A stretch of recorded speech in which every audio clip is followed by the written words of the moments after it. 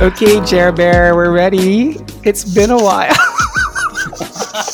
Has it? I guess it has. It's always been a while. So, welcome to this podcast, Trying to Be Kind, a podcast that looks at academic texts under the auspices of a TTRPG understanding. I'm trying this whole new spiel now.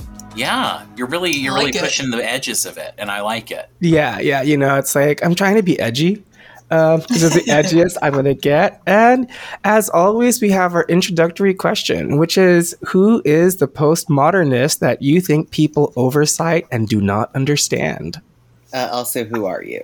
Who are you? Of course, as always. I mean, we're 5 seasons in. Do you honestly think people are starting with this episode?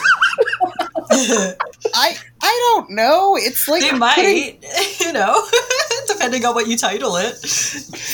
Oh my goodness, that's true. Jared, we need to think about our titling. I mean, we need to think about our social media. And you know what? Let's shop more answering. Postmodern. We should really work on our SEO. You're right. Yes. Okay, so who would like to go first, friendos? Okay, I'll go first. So, hey, my name is Mahar, and I'm going to say that the person that people keep on citing without understanding what they really mean is Michel Foucault. Oh my God, that was what I was going to say. You know what? That was my first pick. Nothing says this more by use of the word discourse. Because when people talk about, we need to talk about the discourse. Yeah. No, because that's not the definition of discourse. All right. Discourse is not talking about how people are having discussions.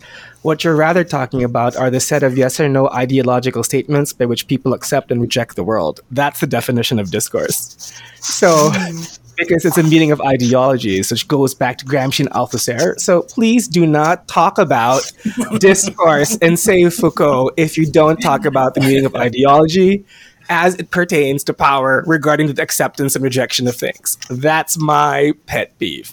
Discourse is not what Twitter says it is. Pet peeve. Are you on the Foucault train as well, Emma? Yeah. Well, I am coming out of an anthro department where, especially early in your stages of grad, it's like everyone's saying Foucault. And then you're like, oh God, I don't know what Foucault is talking about, but don't ever reveal that to anyone else. But then we're all just walking around being like, I don't fucking know. But yeah, I don't know. I mean, seriously, half the time, I think people read Foucault just because they want to feel edgy with titles like Discipline and Punish and The History of Sex Volumes 1 and 2. Yeah, Hey, there was a third volume, and the fourth is not technically published, but The Abnormals is an essay series from his lectures at one of the écoles, I think, does kind of cover what would be in the theoretical fourth volume. I mean, yeah, still. Fiona says, as the person that's read every published work of Foucault in English, and I'll say most people that talk about Foucault, including college professors, are deeply incorrect about what he says and actually should stop. I mean, Foucault self-admit. But doesn't Foucault self-admit that 10% of his stuff is relevant and the other 90% he was probably high?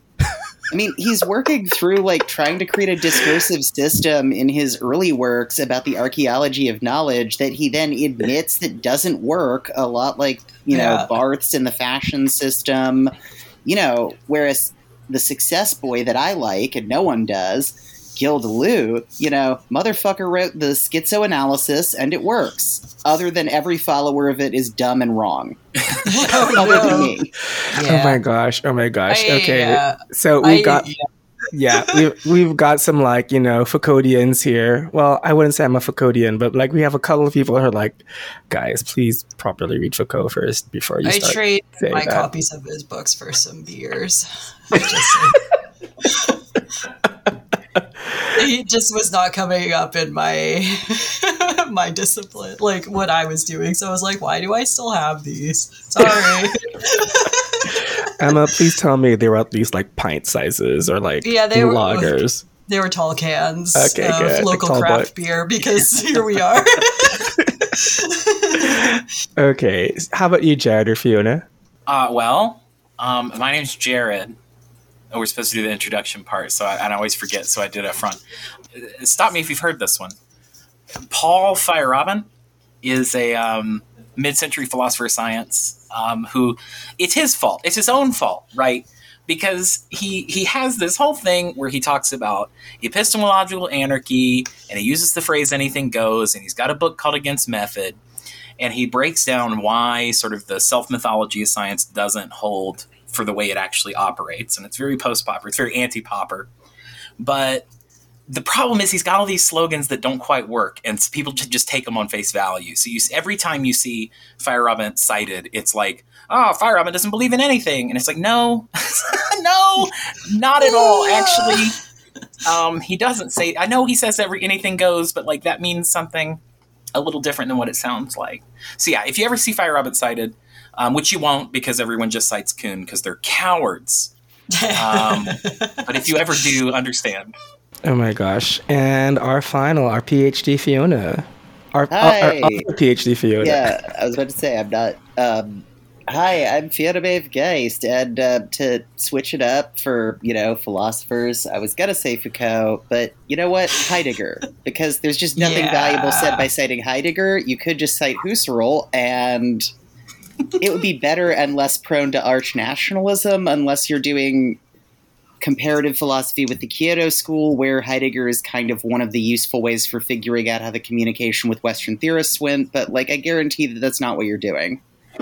You're probably talking about houses and homes, and I'm sorry. None of that's useful. Oh God, bringing back Husserl means are we going to have to talk about phenomenology again? Like, oh God, never again. We're in postmodernity. We've transcended the question of whether I, as an object, can ascertain the world through my sense perception and then communicate it to you. And we've said, no, it's okay. We can patch it all over with ideology, and when ideology fails, we'll have nationalism. And after the long mid-century, when that failed, everyone said, hey, all of our institutions failed, and arts and culture don't seem to be creating new things, and I think I'm stuck in a flat circle, but I don't want to be a Marxist. And everyone said, well, have you heard of postmodernity? And then they said, but I am postmodernity. And, then they cried. This has been a postmodern fable by Fiona Maeve Geist. Would you like to know that there is a whole section of archaeology that focuses on phenomenology? Oh God, really? How can you do is it the phenomenology of being an archaeologist? Yeah, it's trying to talk about the sensations of and the experience of sites and in the past and recreating things like sound and smell. It's a lot. Oh my goodness, that kind of sounds like a weird completionist / essentialist way of looking at things. I believe the word you're looking for is simulationist, Mahar. Yeah. We must remember we're a TTRPG podcast. I say as the devil. I partly think some of it's just an excuse to get high and then write a paper about, maybe this is what the past felt like and what people experienced. But, for the most part, it's not taken that seriously. This is honestly why I think that it's one of the biggest ironies of all these university campuses, going against drugs for so many years, when I just felt like so much of her faculty's research is powered by it. Anyway. So much of humanity it was powered by it. Okay. Drugs are the most important technology for the development of civilization other than fire, which I will now argue is a drug. The book is... Oh yeah, right. The book is Otaku, Japan's Database Animals by Hiroki Azuma, translated by Jonathan E. Abel and Shion Kono, as published by the University of Minnesota Press in 2009, but originally published in Japanese as the Butsuka Ura Post Modern Otaku Kara Mita Nibon Shakai, Tokyo Kodansha Gentai Shinsho, 2001. Okay, I tried practicing saying this slightly better now, but I know it's still terrible. So we better than I would. Okay, so we finished the first part, basically, the entire introduction, whatever. But now we're going to look at this very interesting question, which it sounds like the basic question. It often sounds like the basic question of any, say, proper theorist or essayist who ask, what am I talking about? Like, what is otaku culture? But I do like the subheading more, which is the figure of the postmodern as manifest in the structure of otaku culture. And I found that really interesting because it was very flat out the gate. And again, largely because we're reading it as an academic text, but it was first written as something far more accessible. That, okay, by the way, everyone, boom, we're entering postmodernity here. Like, our framework for discussing this cultural phenomenon of the otaku is postmodernity. And I was like, wow, this guy goes out the gate. Like, he basically goes like, guess what? My theory's post 1960s. Haha. And it was written in a time and published in a time where, again, we joked about it last time, the early 2000s, everyone seemed to be a pomosexual. Everyone was like, I'm pomo. I'm into being pomo. I'm like, oh my God, I can't believe that word was very, the thing, but that was actually the thing back in the day, 20 years ago. And this book even seems to be taking, like, it's positing an almost second or third wave kind of understanding of postmodern, meta-narrative structure here. Like, that's sort of the angle of the book, even, is replacing this sort of earlier postmodern grand narrative thing. I've forgotten the name. Lyotard? And replacing it with this database idea, right? So there's even this, like, niche within a niche kind of belly button gazing, perhaps, angle to it that I find just charming. I mean, okay, so let's start the dive. What did you guys think about this discussion initially? Like, when we start talking about what otaku culture is and gives examples, but I just wanted to, like, also highlight this fairly big, after all these examples, this fairly large claim here, which is that I wish to offer my thesis that the essence of our era, postmodernity, is extremely well disclosed in the structure of otaku culture, merely as a tool for them to come to terms with the world and comprehend it from their respective positions. If I can accomplish this for as many readers as possible, I would be more than pleased. So yeah, basically, like, to be otaku is to be postmodern, and I think that's a very big claim to make. So let's actually ask ourselves, what is otaku first? Our definition or the writers? That grad school question of, is this a trap? Because the writer, right, defines otaku as a series of things that start in the 60s and makes a couple of claims that I feel like how provocative they might be is slightly lost on me as an English speaker in the United States, right? Things like saying that otaku culture is, like, in essence USAian, I think in a national context of Japan probably rings really different in a way that I can't really imagine. Yeah, and I had a lot of reactions to this chapter that I am not going to just dump all at once. So let's focus on the otaku thing. And starting out, I think I was really annoyed with this concept and the continued use of the term otaku culture, as if this is a thing and it exists and it's agreed upon. And, like, that's not necessarily how cultures work, but, like,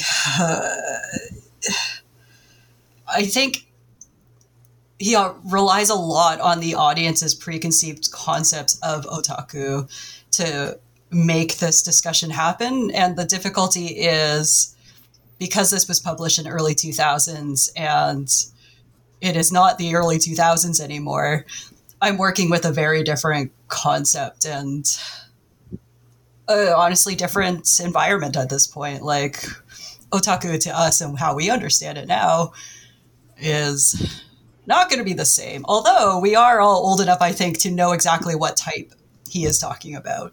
Oh, yeah. For sure.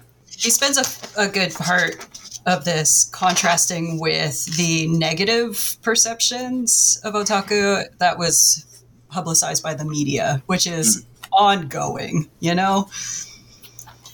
Still fears about antisocial, in brackets, said small but almost always said male demographic that is obsessive over things that they were supposed to grow out of, like comics and anime and all of that kind of stuff. Video games, as if these things have age limits. Well, clearly they do. There's a social expectation to do Yeah. otherwise. I'm sorry, I make the worst jokes, but I do actually think it's interesting to see the division between like the 60s to the sort of present generation for him having a lot to do with visual mediums and like the dropping of science fiction elements. Because like I like a lot of the stuff from the 60s that he refers to as immature as an art form. Well, yeah. I mean, like, so he he kind of talks about otaku almost like it's a movement, like a series of movements, because he refers to them as generations. So for a while there was this kind of like, I felt rather confused because it's on one, because, okay, how do I put this? No, I can't believe I'm using this. It's, are you what you say you are, or are you what other people call you? Right? That's the problem with this text, because what he's saying is that the problem right now is that the media called otaku individuals first as highly public individuals by virtue of being so withdrawn.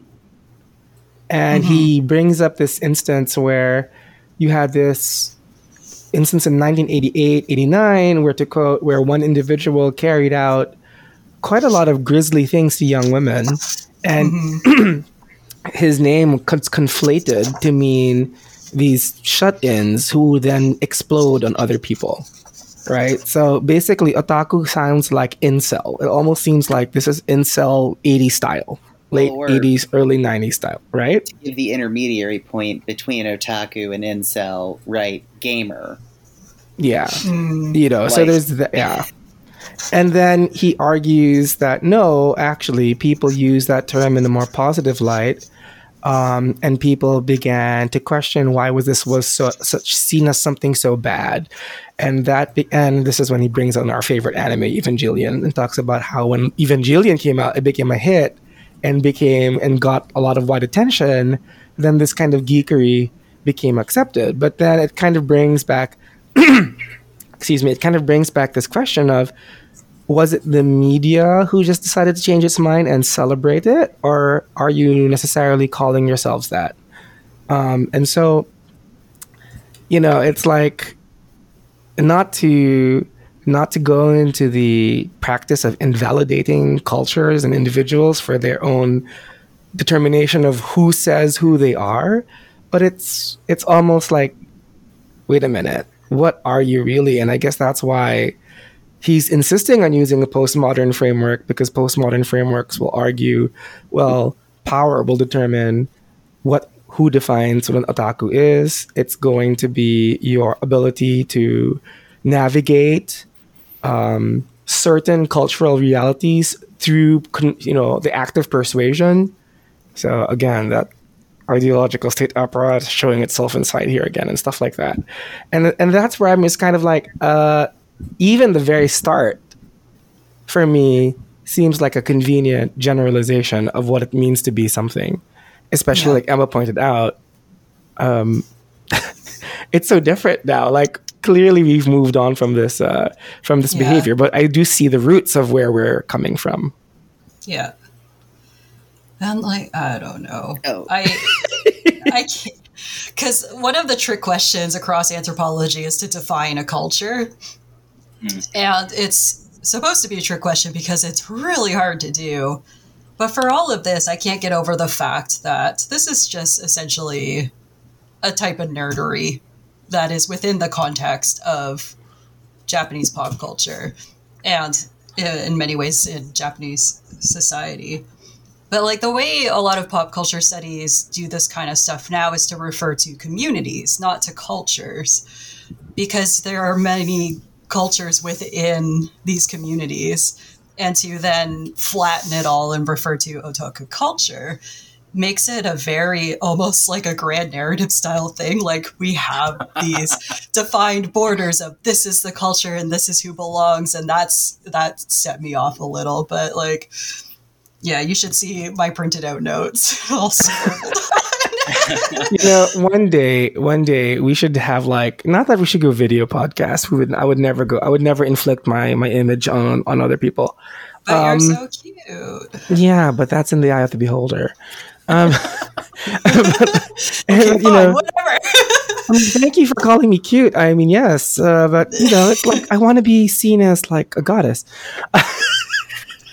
Isn't that really funny that he is guilty of creating this grand narrative when he has this section called the grand non-narrative and the decline of the grand. And I'm just kind of like, oh god, I got something to say about this fiction versus grand narrative nonsense. Oh my god. Anyways. Okay, maybe it might be easier for us to say like, what is this guy's argument? Basically, why would he write this? Is my question.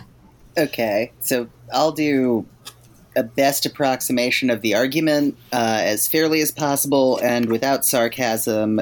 Is that he wants to talk about like the sort of fascination with otaku culture. He wants to talk about how it has gone through a couple transformations, and for him, there's kind of this attraction repulsion that occurs around the aforementioned like horrible crimes, and also then a generation of kids who, as it's kind of a folk devil, to smuggle in my own anthropology term, start self-identifying with the term, which he kind of charts around to Evangelion. And he also wants to make the notes that the first generation of otaku are now, 30 to 40-year-old professionals, and also that, like, the younger generation has a different point, and then he wants to move into sort of broad cultural narratives, with his kind of, why am I so bad at, like, considering this, like, his idea of postmodernity and the image culture and the cultural disjunction he marks at the occupation and post-45 era, and views this as sort of part of a Kojevian self-evaluation evolution towards the development of a culture. Also, for his central argument, a very important thing is that a lot of this culture develops on the early internet, and that websites and databases and a lot of that and forum culture are very oriented around otaku discussions. And that has been a kind of hazy, stoned version of that in, I think, 2 minutes. Yeah. Well, there's an interesting thing going on for me here, because I've read a good chunk of the next chapter, which is most of the book. I've read maybe half of the next chapter also. And while absolutely the first chapter is really concerned with this issue of otaku specifically and looking at them as a culture in giant scare quotes and all of that. What I've read of the second chapter is kind of not. It's very much using sort of the specifics of certain otaku trends, perhaps, like things that we could label as generally otaku, but very specific happenings and trends and whatever, as a case study to get across this, what I'm assuming is a fairly novel conception of a database understanding rather than a grand narrative against that very wink postmodern grand narrative thing. Mm-hmm. So it's got this, it feels like it has an axe to grind on that front, which honestly, from what I've read so far, I'm kind of into this database idea. I think it's useful in some interesting ways, and I've actually got, when we do the next chapter, I've got kind of a weird way of mapping the way we colloquially understand games onto this database issue. But yeah, it seems like the author completely drops the issue, at least right at the beginning of chapter 2. He might pick it up again, partway through chapter 2 or in the third chapter, perhaps. I don't know. Yeah. I did read part of the second chapter too, and it gets a lot less inflammatory. I will say that. Yeah. The writing style and approach to things in this first chapter, I was like, I hope to God he comes back to some of this and explains himself, because I think I said this in the first episode. It's like, you can't just say some of these things and walk away. Yeah.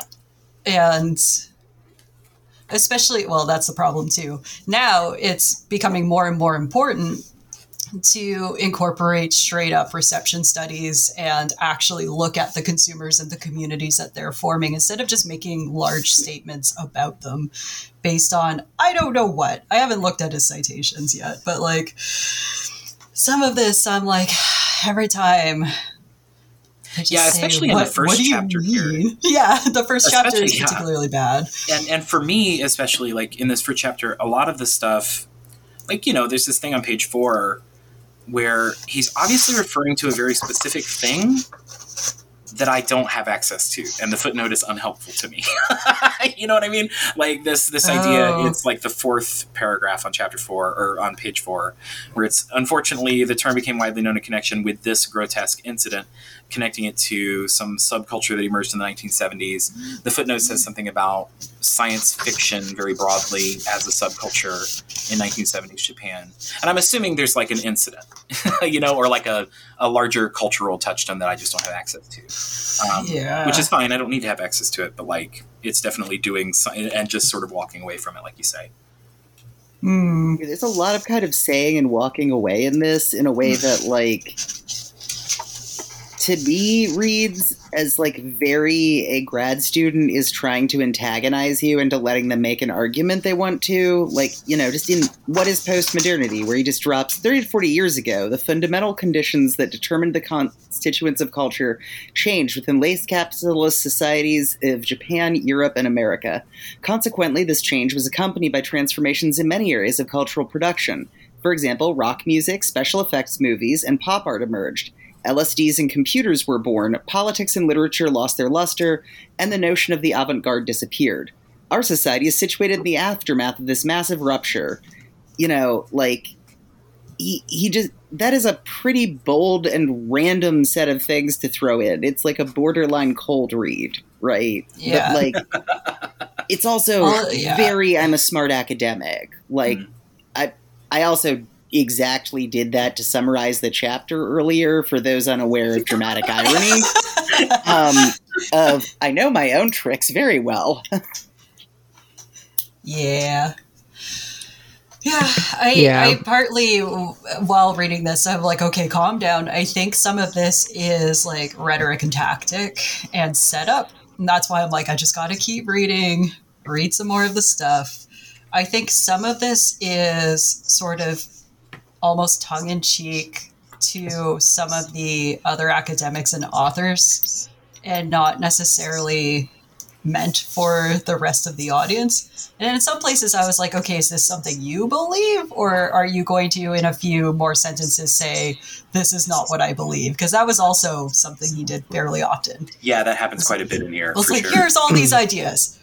This is what I believe instead. I'm like, oh my God. It's like, you know, I don't know. I don't know the author's academic track record. I don't think he claims to be an academic per se. But like, I thought he is, right? Yeah. He is. But Academy of Humanities at Tokyo Institute Technology Center for the Study of World Civilizations. Okay. Yeah. It's just like, I guess because it was... you sorry. first, Emma. You first. To be fair, there are, because I do archaeology and I read and translate Japanese academic articles and retranslations of it. This is kind of a standard approach to writing in some Japanese stuff, especially the more popular academic, is a combination of bold statements, actual information explanation, and every once in a while, there are ideas that are just generally accepted. And this is probably true. No, this is definitely true of all academic stuff. There are some ideas that have just become so entrenched that you no longer need to explain yourself or support why it might be important. But if you're reading it really critically and in detail, you're just like, hold on. Yeah, like... And you're like, no. I mean, yeah, so... This chapter has, I think, fairly major claims regarding what makes something otaku. So first, he will talk about Japanese imagery. He will basically say that there has to be something notably identifiable from Japanese culture inside a product to make it otaku,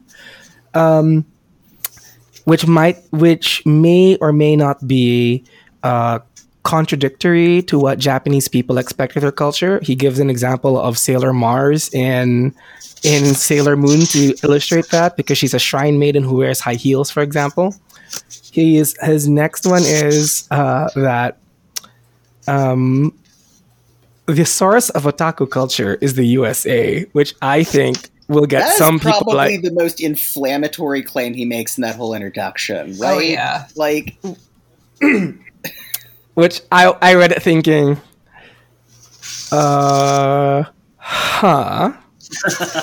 I don't feel comfortable with this. Yeah. The third one is that there are unique aesthetics developed by Japanese anime, meaning that again, that there has to be a recognizable aesthetic to it. I guess big eyes, among other things, and then finally that he argues that that there is this illusion that Japan is on like the innovator and the avant-garde of everything, as the cutting edge of everything, and that's where I just kind of like start thinking, this is when I'm like, I think I'm out of my depth here, and I will leave this to the higher grads. So Emma and Fiona have had. Yeah, and for some of this, I might have some more backgrounds, because so much of this does have to do with what I would call like the larger cultural heritage industry, which includes archaeology and history. And so for some of this, I'm just like, what? He likes to talk about like ruptures and severing and like the whole pseudo-Japan coming from a severance of traditional. I'm like, I cannot with this kind of idea of a traditional versus now a new pseudo imitation. I'm like, but we could get to that. And do you want to unpack that? Okay, because I think I can see the sentence which would inflame most people. So here, there's a lot of them. But this is the one which I think for like, going back to the whole this is a TTRPG thing is the fact that I think we now live in a time when we are acknowledging there is a greater need for diversity in our games. Like we're trying to look for more cogent and meaningful representation in games. And it's starting, I wouldn't say it's become a wave, but definitely there is now greater demand now more than ever. So the question tends to be, I think, as a non-US creator on my end, am I making games which reflect me and myself, or am I making games that have to reflect a US or a non-my background, not my background product to reflect that? A good example of that is if I design, for example, for Dungeons or Dragons, or even say something even more innocent, like because the bakers are wonderful, like for Apocalypse World, using those systems which originate from the USA. In the act of me doing that, am I watering down my culture such that my material is only pseudo-Filipino or pseudo-Asian manufactured from US-made material? Now, I think that's a relevant question, but this is where But this is where I kind of find like, when he argues it, he says, so the relationship between Japan, in quotes, and otaku culture was torn more or less into two separate paths in the collective psyche. On the one hand, as connected to the experience of defeat, the presence of otaku culture is a grotesque reflection of the fragility of a Japanese identity. And this is because, again, in quotes, Japanese themes and modes of expression created by otaku are in fact imitations and distortions of US-made material. And I'm just kind of like, is that necessarily the case? I mean, like, I think it goes too far? What is that? Yeah.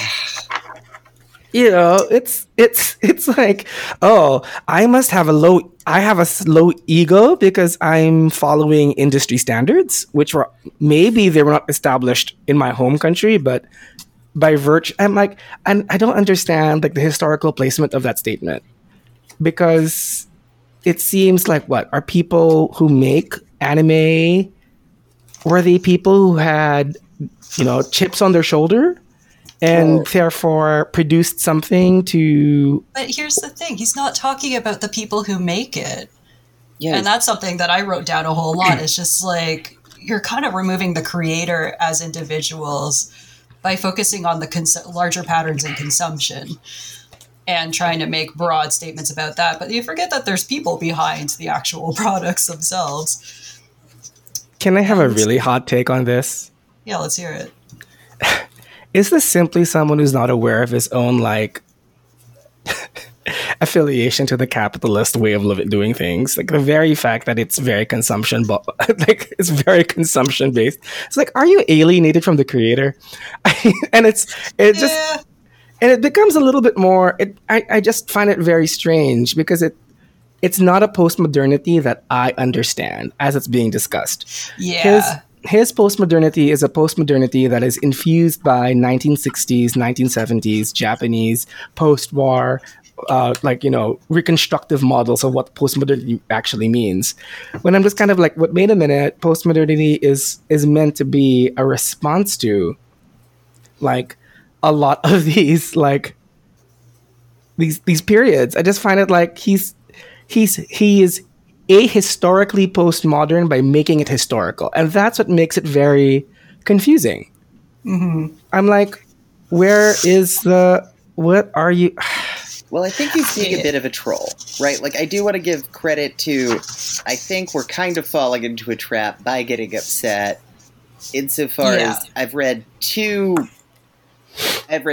all of 2 postmodern Japanese texts in translation to English, so I cannot claim to be an expert, and the other person is someone that is positively cited by him in a later chapter. But, like, there does seem to be a tendency to use the introduction to really upset the reader, or, like, kind of provoke, or, like, get them kind of, like, what the fuck, why are you saying this? In a way that is contrary to the standard of how writing is done in the field I was trained in, but, like, not that is any universal standard, obviously, but, like, I do think it's one of the things that makes this such a weird intro is just, like, I can't tell if he thinks it's even good or bad that there is a pseudo-modernity or a pseudo-post-modernity, or, like, whether or not he believes that, like, the illusion of the Edo mercantile period is, like, actually a good thing for people to turn back to, because it also just constantly seems to turn on references really quickly.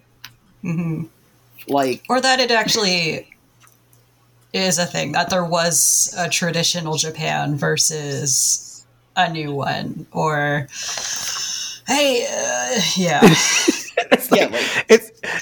you sound like you're pulling surgical tools from your gut. I can, like, absolutely correct that I do think he's trolling. He is riling the reader, but also prodding at other academics in a lot of ways. And then also blending both other people's ideas, and then every once in a while popping in to be like, well, this is actually my idea, which is something that gets elaborated on in the rest of the book.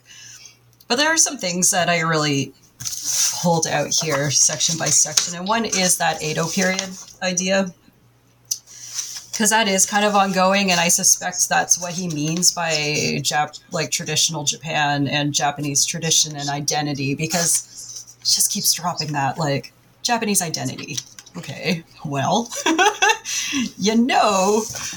there's more than one person in Japan, right? Well, he also... and that gets a little tricky. Sorry, like, it also seems like he's doing the weird thing of, like, he mentions Koyev, who I've read a long time ago and do not remember in great detail, but, is a French Hegelian, and, like, even admits he's using Koyev's version of Japan's Edo, and, like, Yeah. A lot of the criticism of Koyev is how confidently he talks about cultures he's had no contact with. Yeah. As a French theorist in like the 40s. Well, referring to Edo period Japan as an era of snobbery or whatever. It's like, okay.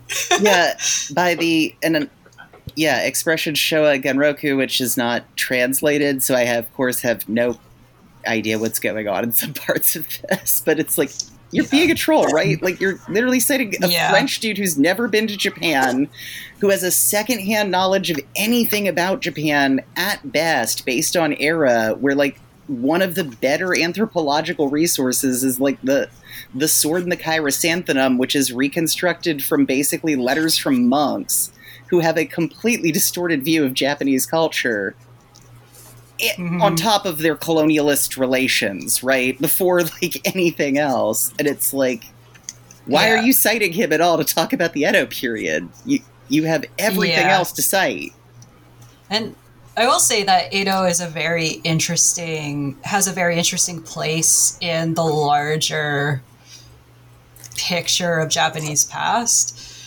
Partly because there is some cultural heritage stuff like museums and historical parks and TV programs that kind of promote this as a time of sort of the highest peak of Japanese culture, partly because it was the isolationist period, and it's become connected to these like ultra nationalist concepts of Japanese culture developing without the influence of others, which is actually absolute bullshit if you know anything about the history or the archaeology and development of Japanese culture in general. But that is kind of the rhetoric that surrounds this Edo culture and its Japaneseness.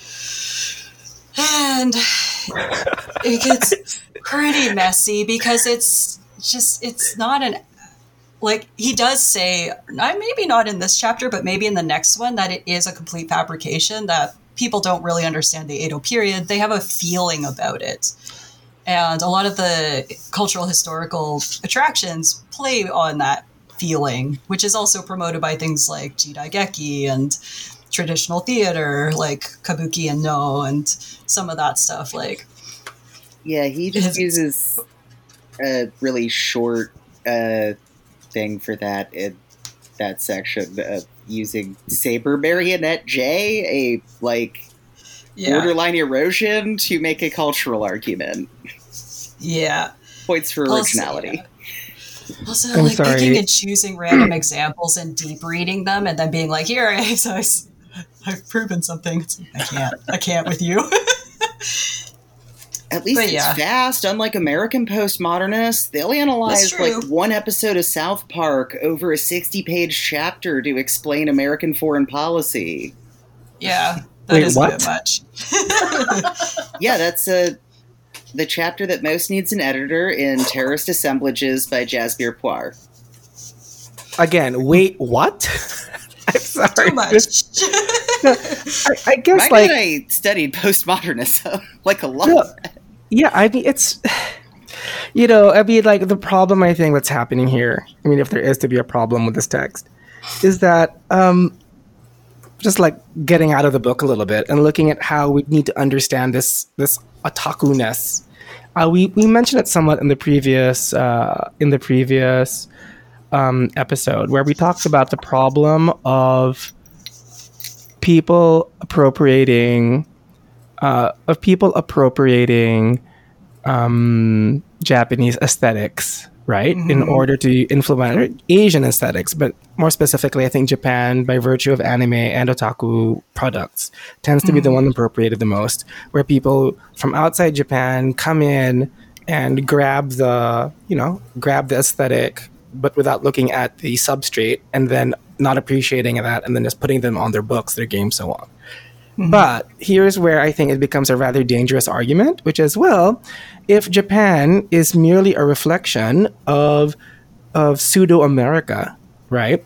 Mm-hmm. Or basically it imitates American mores into a Japanese aesthetic, then would like 3 accusations can be made based on that claim, which is why I think it's a bit inflammatory and needs to be thoroughly unpacked. Which is number 1, are the Japanese guilty of cultural appropriation of America? Right? Because if it's simply an imitation of something, then what is that? Which we then do sometimes see, particularly in their depictions of Black individuals. I think that's very problematic, and that needs to be looked at. Like, did they also get the racism from America, basically, or was that their own racism? I'm like, that's already like a very shaky, difficult question that really has to be looked at by people far more qualified and well-placed than I am. The second one is, it's like the second implication of that statement would be, well, if we're all just borrowing anyway, because we're now operating on like a notion that postmodernism is basically anything that happens after modernity, then you also need to define what makes for what is modern. And he makes his next claim, but Japan was never modernized to begin with. Yeah, We've always been like his next most inflammatory claim. I feel like that wasn't his claim based on how it's framed, but he does put it in with very little explanation.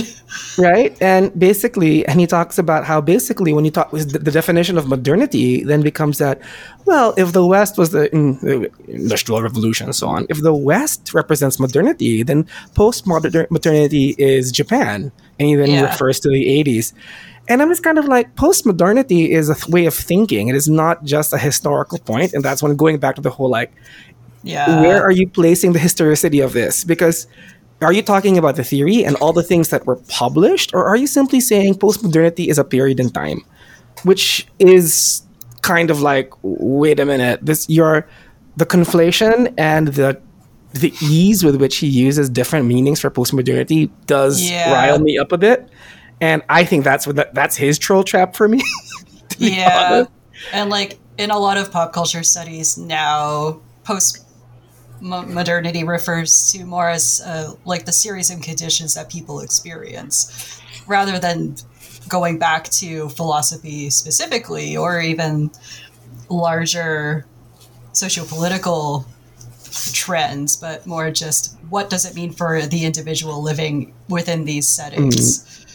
And that's where I've done most of my reading is, like I said, reception studies and sort of transnationalism and the using the broader concept of postmodernism to understand community formation across the entire globe, right?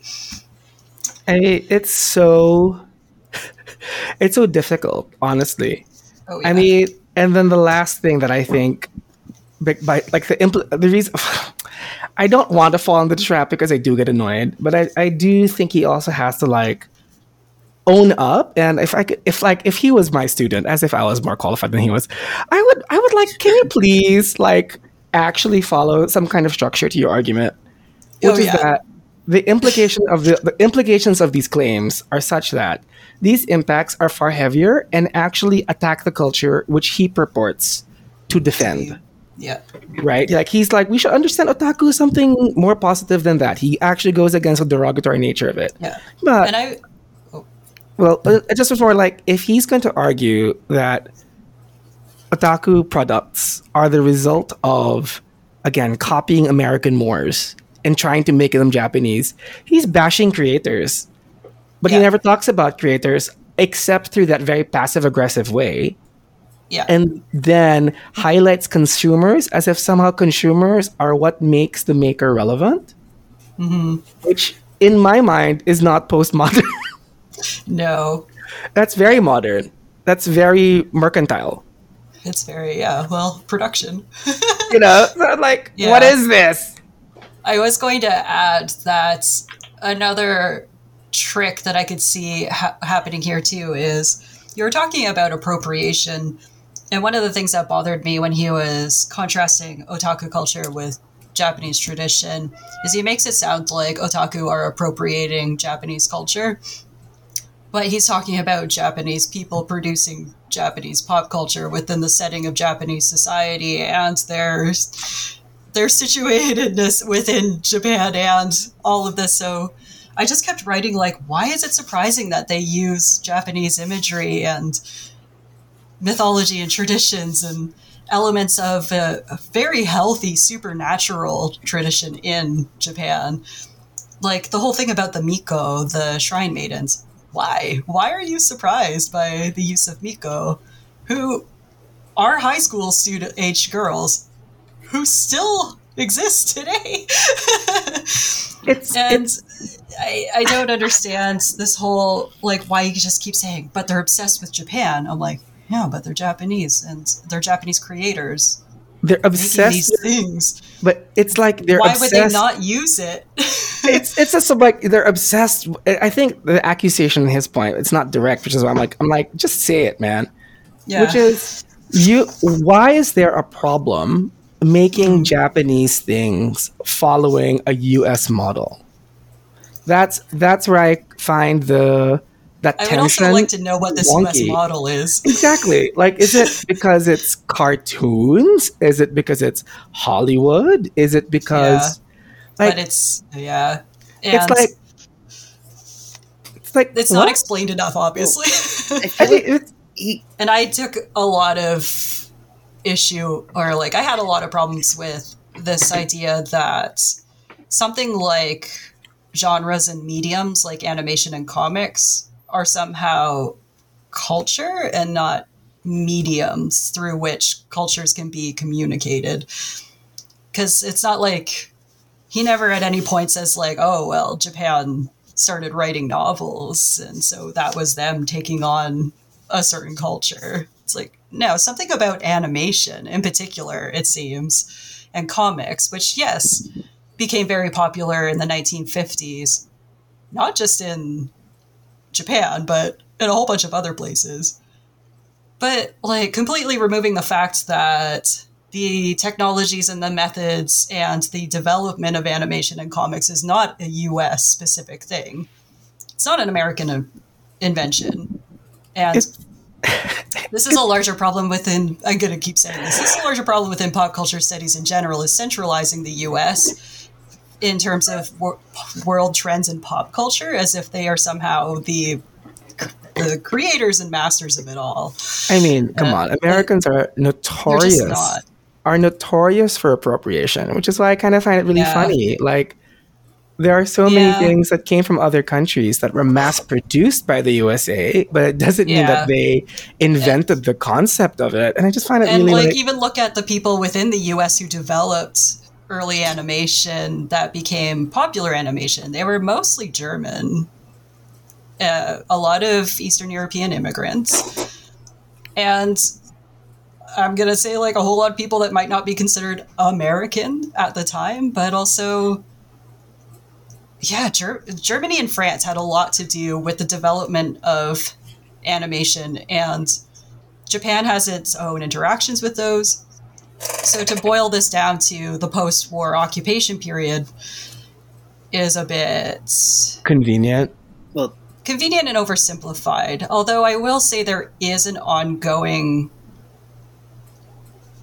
I want to say fascination, but also just general thoughts and feelings about the post-war occupation and how the war went. You can't really deny that. But how much it influences creators and consumers is something that needs to be asked of those individuals and not theorized on a grand scale based on how you think it might happen when you mash it together with old European philosophy and, newspaper articles. This is kind of hilarious to me, to be perfectly honest about it, because it's just this is I feel gammoned. I feel like I've been played. Oh yeah. I'm looking forward to seeing what happens. Like I said, I read some of the next chapter, and it's much more what you would expect of a more academic text. Yeah. But this first one is just like, let's throw everything out there, make them real mad. Also, mislabeling Sailor Mars and mixing them up with Sakura. Oh my god. I saw that and I was like, Did you do that on purpose? Are you going to make a point about this? Okay. So for the reader, the book uses figures. So figure A, it's labeled figure 1A, Sakura from Odyssey Yatsura, produced by Studio Pierrot, and then figure 1B, Sailor Mars from Sailor Moon, produced by Toei, but it's the wrong picture. So Sakura is Ray, and then Ray it really makes you wonder. Like I'm wondering, is this a University of Minnesota Press problem? My book has it the other way around. It has it the right way around. Someone made a mistake, and I was like, this has to be a trap. Like they all look the same, and I'm just kind of like, oh my god, this is reveal you're an otaku without actually. That's like it, right? It's like, let's make the otakus mad by mislabeling. Yeah. Like, how to know who's an otaku? The ones who got mad are the ones who are otaku, and but it's just like, I think it brings us to a really interesting place, because like, if this is the discourse that we're dealing with. Well, and Emma, I think you can speak more accurately to this than I can, which is that if we're going to look at pop culture studies and so on, and media studies as things that inform how we should design, books like these become landmines, because you're leaving because he's not clear with his conclusions. Yeah, he's very and like, fine, you have to read the entire book, but I'm also a great believer of you must put your conclusion in the chapter. Yes, it's not there, and I think the problem with that, especially since we live in a world where, unfortunately, academics don't take entire books; they just assign chapters. And people also pick up books and are like, I'm going to read this, and then they only get past so many pages. Yeah, it just. Because it leaves the reader to their own devices on how to understand and interpret what he means, because he's unclear. Mm-hmm. You now have the danger, again, of people misrepresenting whatever argument he has to fulfill the ideology and to fulfill their own ideology. Now, this is not to say that every author should be able to protect their work from the bad faith readings of others. I think that's too much pressure on any author, really. But what I do find is that we do have a responsibility to be quite clear with what we're saying, so that at the end of the day, we're not going to do this Russian formalism bullshit of the author is dead and actually refer to what the text says, which I do believe is also a postmodern way of doing things. So for someone so well placed, and I say this sarcastically at this point, in postmodernity, we are looking at a very uncritically examined postmodern text. It's oh my god, I'm giving myself a migraine. Yeah. I'm so annoyed right now.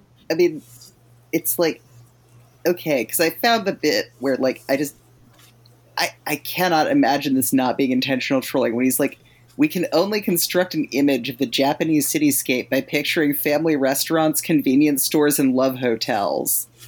Like,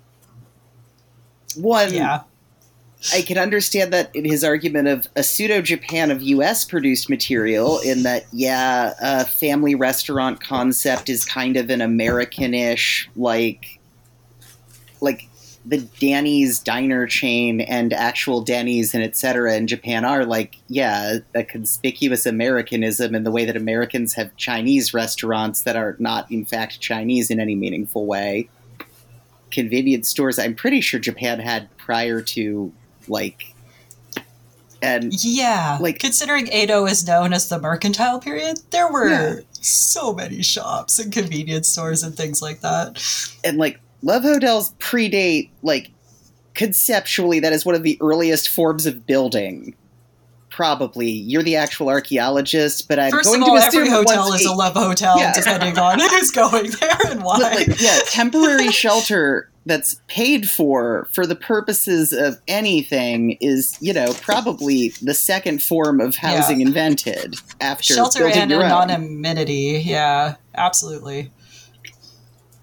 So, I also saw that and was like, okay, all right. His conclusion, where he just, where's the bit that he just where he's like,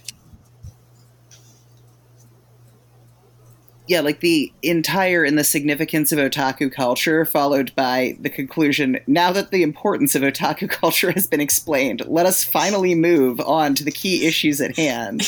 Where it's like, no, you actually just said a lot of things, and a lot of them need clarification.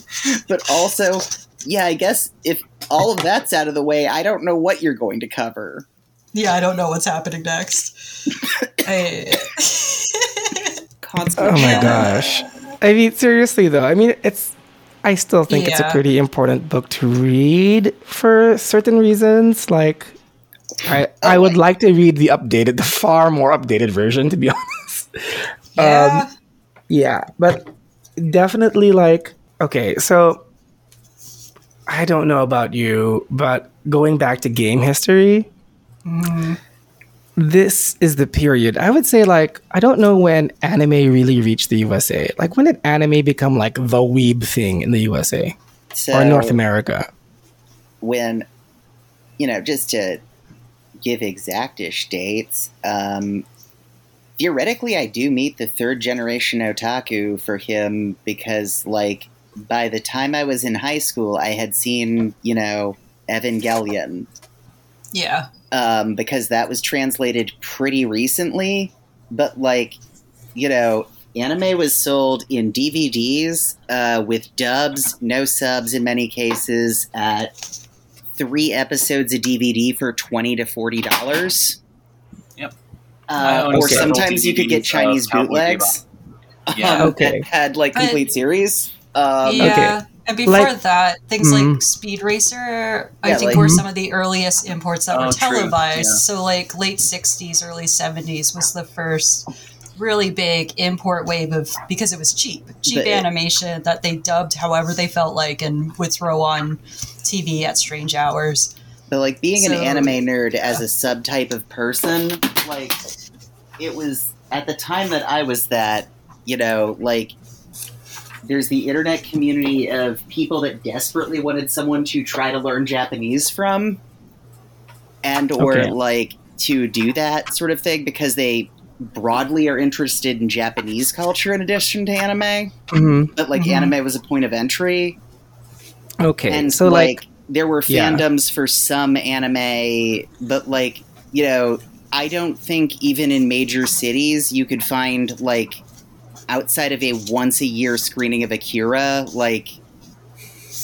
it would be hard to see, Miyazaki films on any sort of screen, Yeah. So, I would say, this is me just, top of my head, right? This has no basis in any expertise.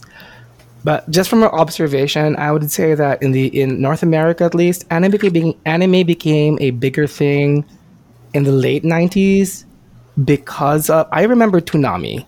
Yeah, Toonami was huge. And I remember Dragon Ball Z being on American TV was just shattering against all other American TV. Dragon Ball was a game changer.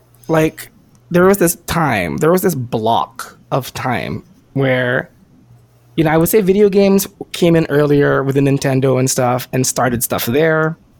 But then people actually watching anime as opposed to playing Japanese games, I would argue the 1990s really, where that you had this big explosion. Yeah. So the reason why I bring that up is because this book is situated in a time when I would argue that most millennial designers at least, started getting that aesthetic.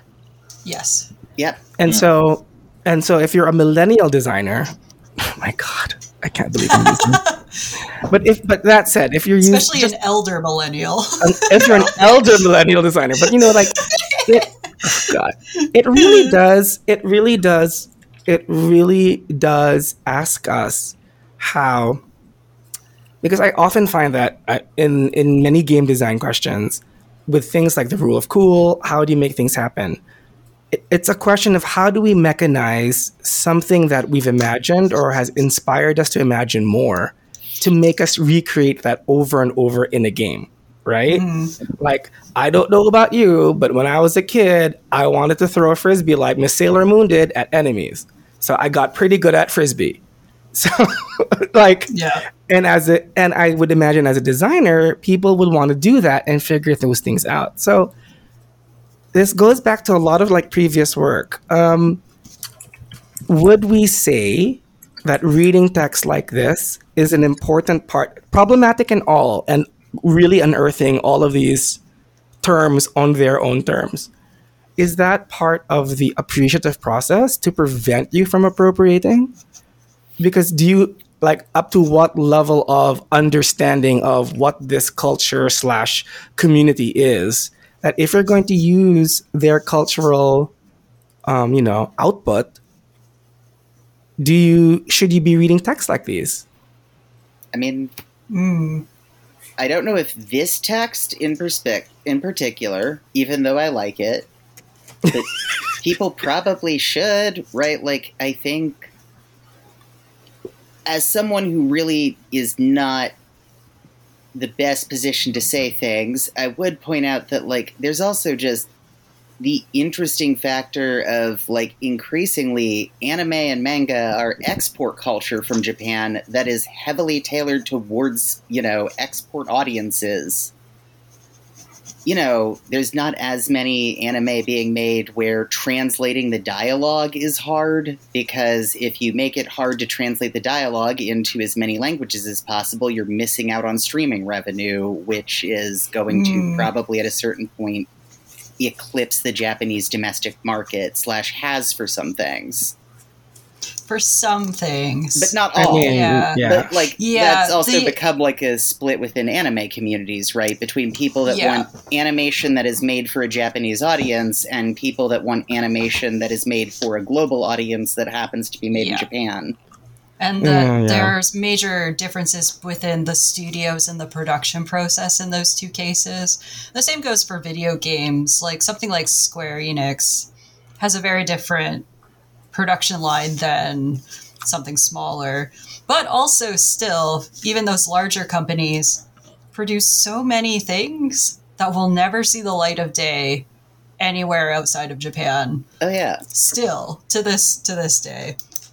And I think I know what you mean by there is a fairly good chunk that has its mind toward export, but I would say the vast majority of the anime industry and manga and all of that are a lot of creators and small studios who are just happy to make anything happen and are really crossing their fingers for something that will be popular enough that it will be translated and exported. I get that treatment. Oh, yeah, sorry. Or just be popular enough to fund itself so they don't all starve by the end of the month, this is something that I have to really, in some of my courses, push students away from, especially if it's an English study, is the idea that Japan is looking at other countries like the US as a target for their markets and to bolster their creative cultural industries when there's a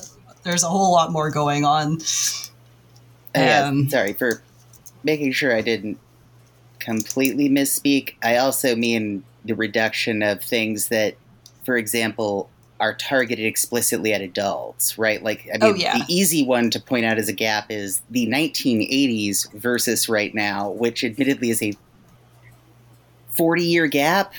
But like, oh my god, yeah, Vampire Hunter D and like a lot of the late 80s through 90s things that are high on gore, high concept sci-fi, explicit nudity, strong amounts of hentai animation, some of which couldn't be screened in Japan. Like those things I think have gradually been siphoned away because they're too niche within everywhere. Which might be one of the otaku reasons that I find, subcultural things interesting.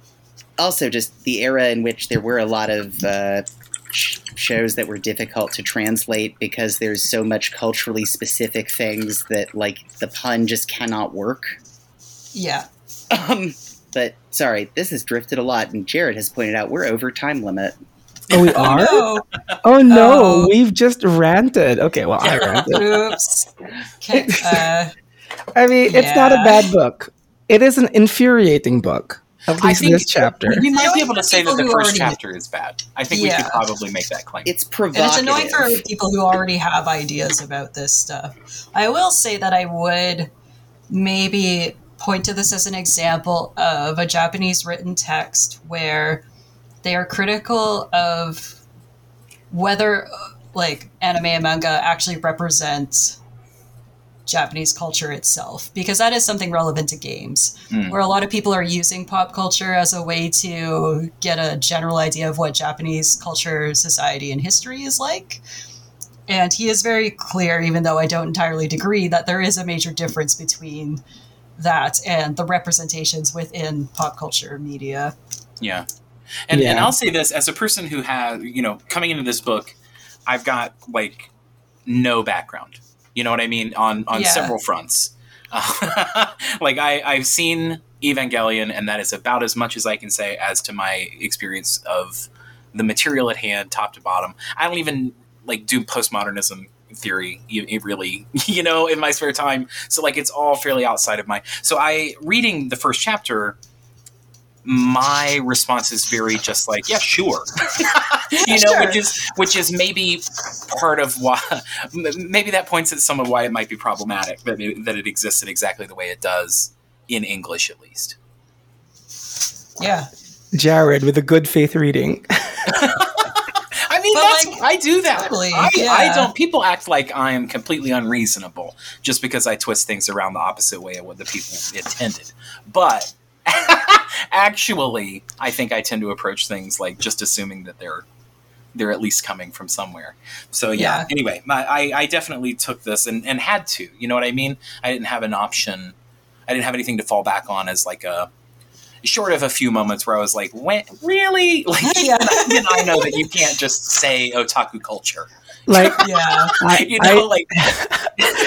I think in terms of levels of damage, I would say the one who comes out of this reading the most scathed is Emma. Then Fiona, then me, then Jared. I think Fiona. I think Fiona and Emma are like way up there in the oh holy fuck. Well, yeah, and some of it for me is also related to the games industry and me acting as a cultural consultant, where if someone wants to, bad faith point at this and be like, well, a Japanese guy is saying it, I'm like, all right. I mean, do you have time? Sit down. I have things to say. but that's always, I think, the danger of these kinds of texts, right? Like,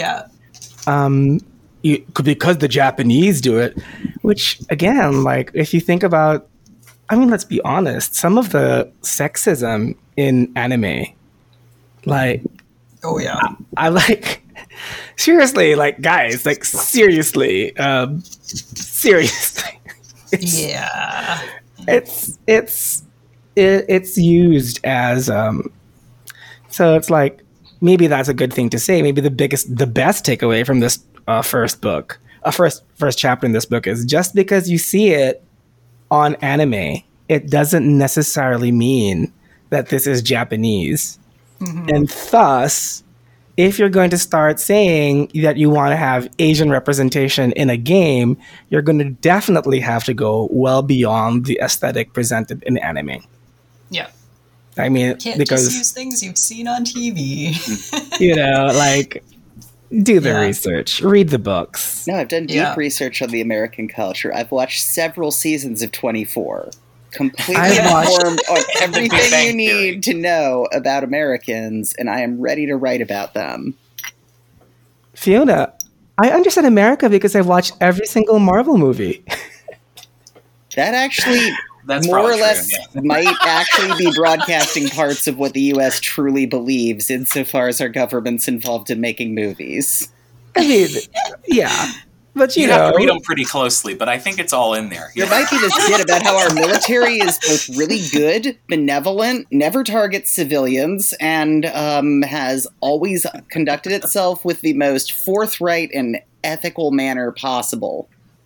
Willing to face responsibility for things that it does. I mean, seriously, they're all about They're all about following. Unwillingness to ever meet with an international court, which is totally cool in poggers, despite its ambiguism. Okay, but let's last parting shot. Come on, Marvel movies are no way to understand American culture because they respect the chords there. The Sokovia Agreement. I'm just kind of like, wait, since when did America follow international peace treaties to its liking? They don't even enforce the ones they help broker.